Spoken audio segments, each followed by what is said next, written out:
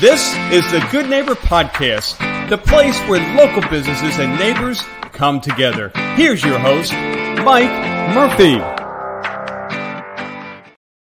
Thanks, Charlie. Once again, I am here with another guest on the Good Neighbor Podcast, a local business owner, somebody who I am dear friends with.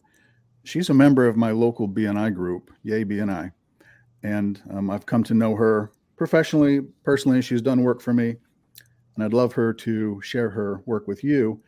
Her name is Deb Marvin with Deb Marvin Art. She is a local artist. She specializes in wildlife, landscapes, pet portraits. So she's a nature girl. And so without further ado, I'll just ask Deb Marvin to say hello and to introduce Deb Marvin Art. Hello, everybody. I'm a professional artist. I've been an artist all my life, and recently, as recent as 2016, plunged into it full time. I recognized long ago that I needed to treat my work as a business if I were to be successful. A lot of people don't realize, a lot of artists don't realize that art is a business. If you're going to be successful, you have to take into account all of the pieces that go into running a business and producing a product. There's some differences between artist as producer, artist as business person, and other businesses out there. It's not like I can hire somebody to do my work for me, that kind of thing. But I've done fairly well and know the ins and outs and what I'm up against. Yeah, well, I kind of have the same issue in that I'm a creative person. I mean, I'm a Photoshop guy. I'm a writer. I like photography. I do a lot of creative stuff. So if left to my own devices, I'll do that all day. But how do you make money at that? And so that's what I had to learn a few years ago. And so far it's working out well. And it's led me to meet great people like you. So people who are interested in seeing some of the work that you've done, where do they go to find that? Well, I do post work. I have a Facebook page that's under DJ Marvin Art, I believe, or Deb Marvin Artist. I also have a website, and that is djmarvinart.com. And I usually post my new work there before I even post it to Facebook. So if you ever want to see my work, that's the place to go. And you can. I know I've seen you at some art shows lately. I mean, yeah. You've done some things down by the river, haven't you? Or maybe out Newport way? Yes. There's a lot of little art fairs that go on. COVID kind of put a crimp in those things for a few years, but we're getting back into business again. This summer's been fairly busy. You'll find me at Art on the Hill, which is put on by the Mount Adams Business Guild and some of the local businesses that are up there on Mount Adams. And that's the second Saturday of every month, with the exception of July and over the winter. So I go up there. I have a tent. I bring work that's for sale. I also do prints of my work. So when I sell some, if somebody still wants that piece, they can get it as a print. And I can go into a little more detail about what prints are if that comes up. But suffice it to say, they're archival. They'll last as long as the original piece, maybe longer in some cases. So I do sell a lot of prints of my work. And you can find me also at a lot of pet events. I've been known to hang out at the dog park over on 42. What is it called? I can't remember. There's a dog park on 42 that. Yeah, the dog lovers out there will know what you're talking about, I'm sure. Yeah, exactly. So I do pet events. I'm often up at the zoo. I've done some work for the zoo for some of their fundraisers for endangered species.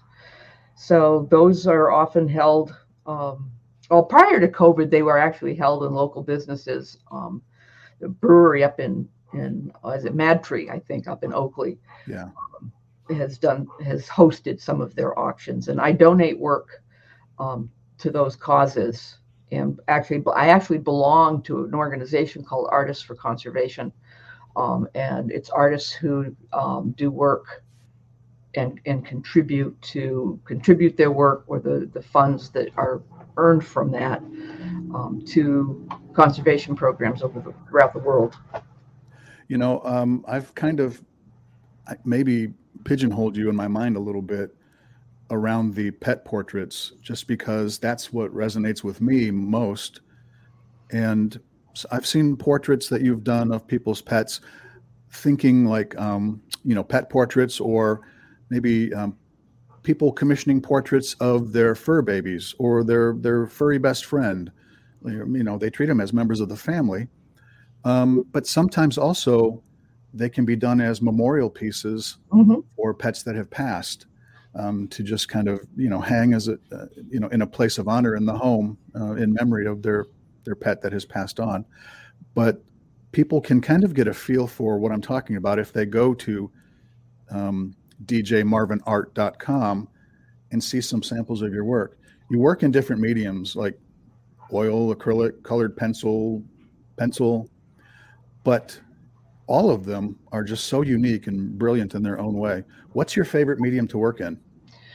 These days, my favorite is probably oils, but colored pencil is a very close second. I have a reason for choosing those two. Oils, I chose to help me loosen up. I tend to be a little bit tight, and colored pencil lets me be tight and into the details. Okay. And a lot of people look at my colored pencil work thinking they're photographs, and I don't strive to be photographic. I figure if you want to photograph, you can take a picture, but it's always good feedback to know that my work is that realistic.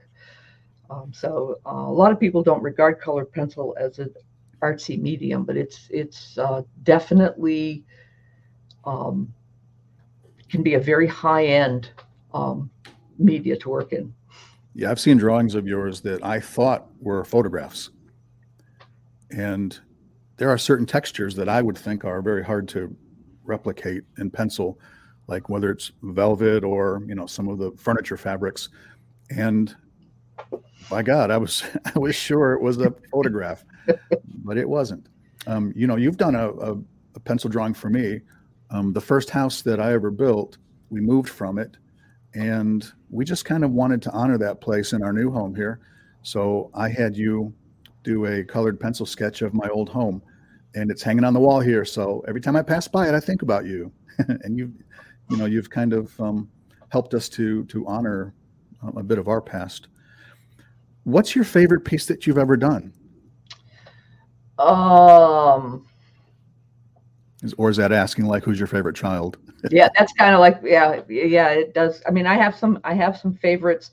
One of the things about being an artist is that we're never satisfied with our work. We know what we did wrong, even when no one else does, or what we think we did wrong. I've got a couple of favorite pieces. One was a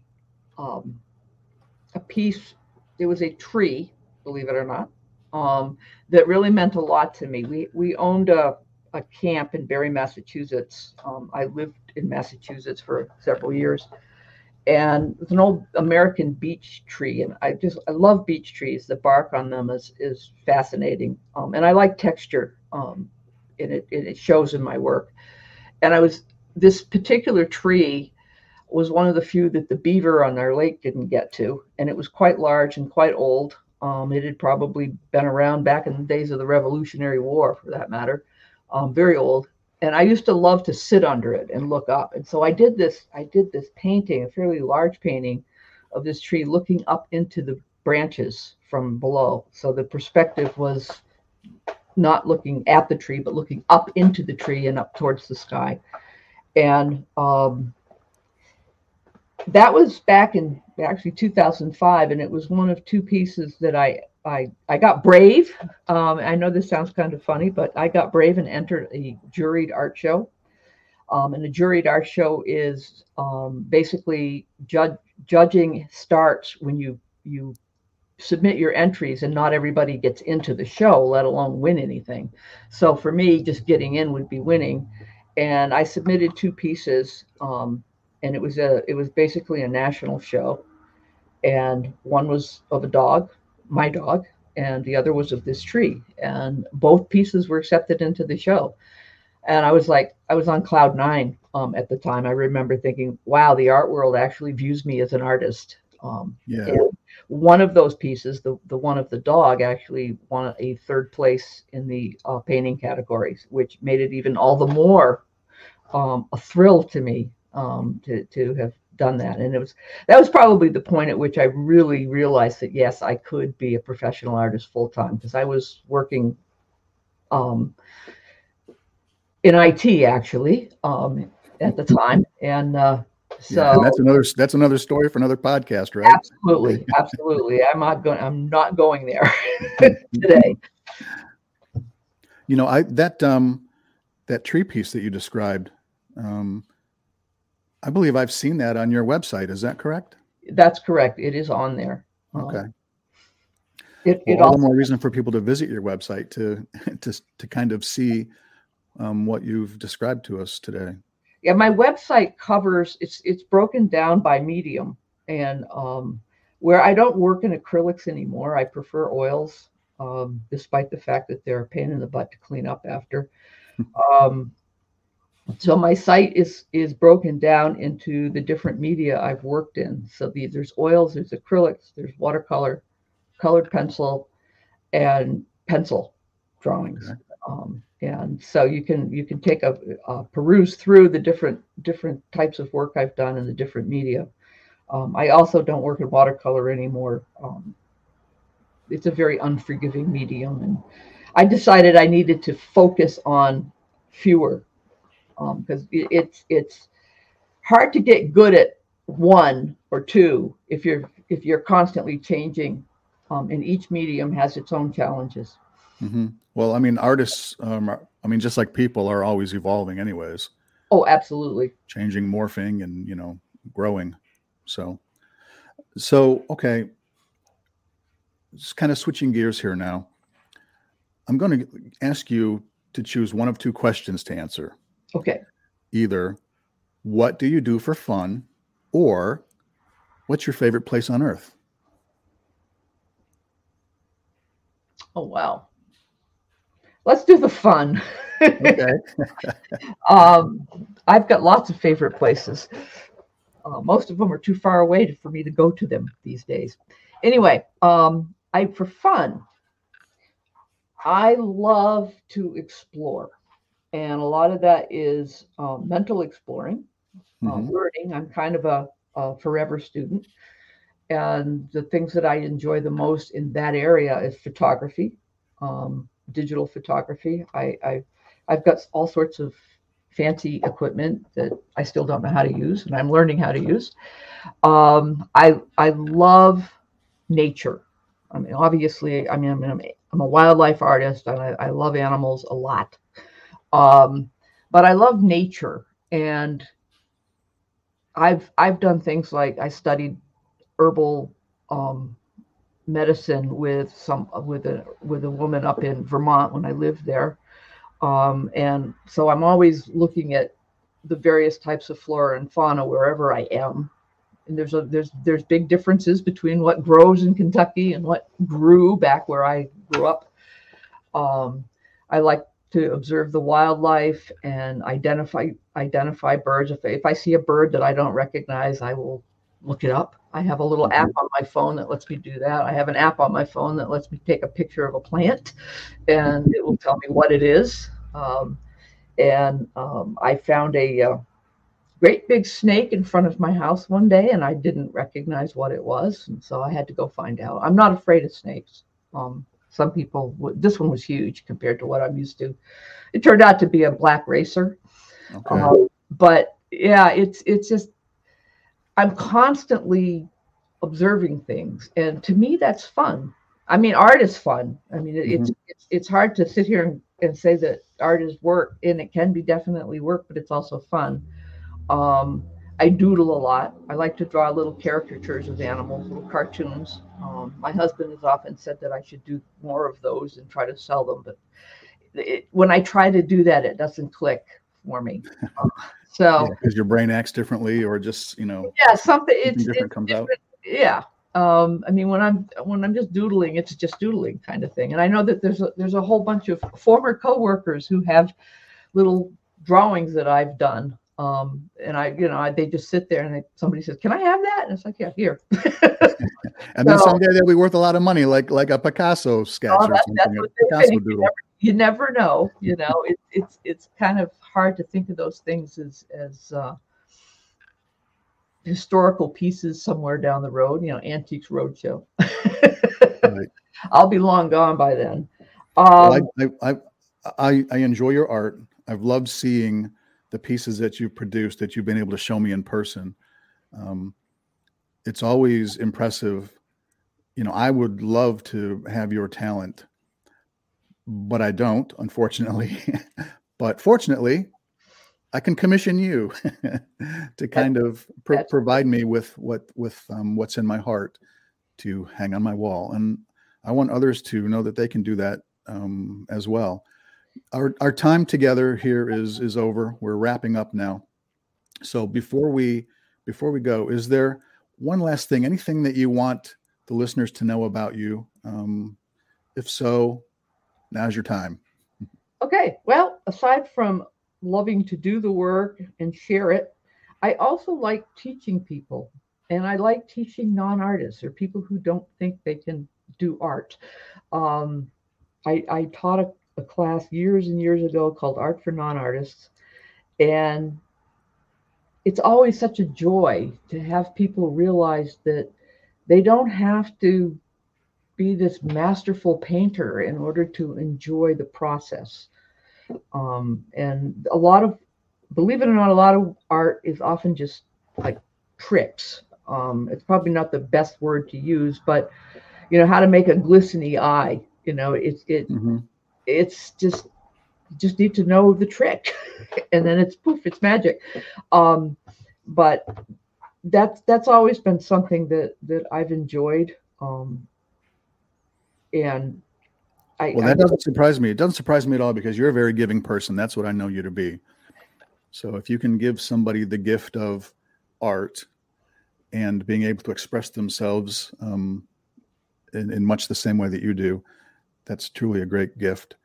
Well, we do have to scoot now. Our time is up. The clock is ticking. Tick. But that just leaves room for another podcast someday when you'll sit back in the chair here and we'll explore the rest of the story as it continues to unfold. For now, though, I will say thank you, Deb, for coming in and joining us and sharing with the listeners. It's time to go now. Thank you all for joining us today. I will say, everyone out there, be good to your neighbor. I'll see you next time. Bye-bye.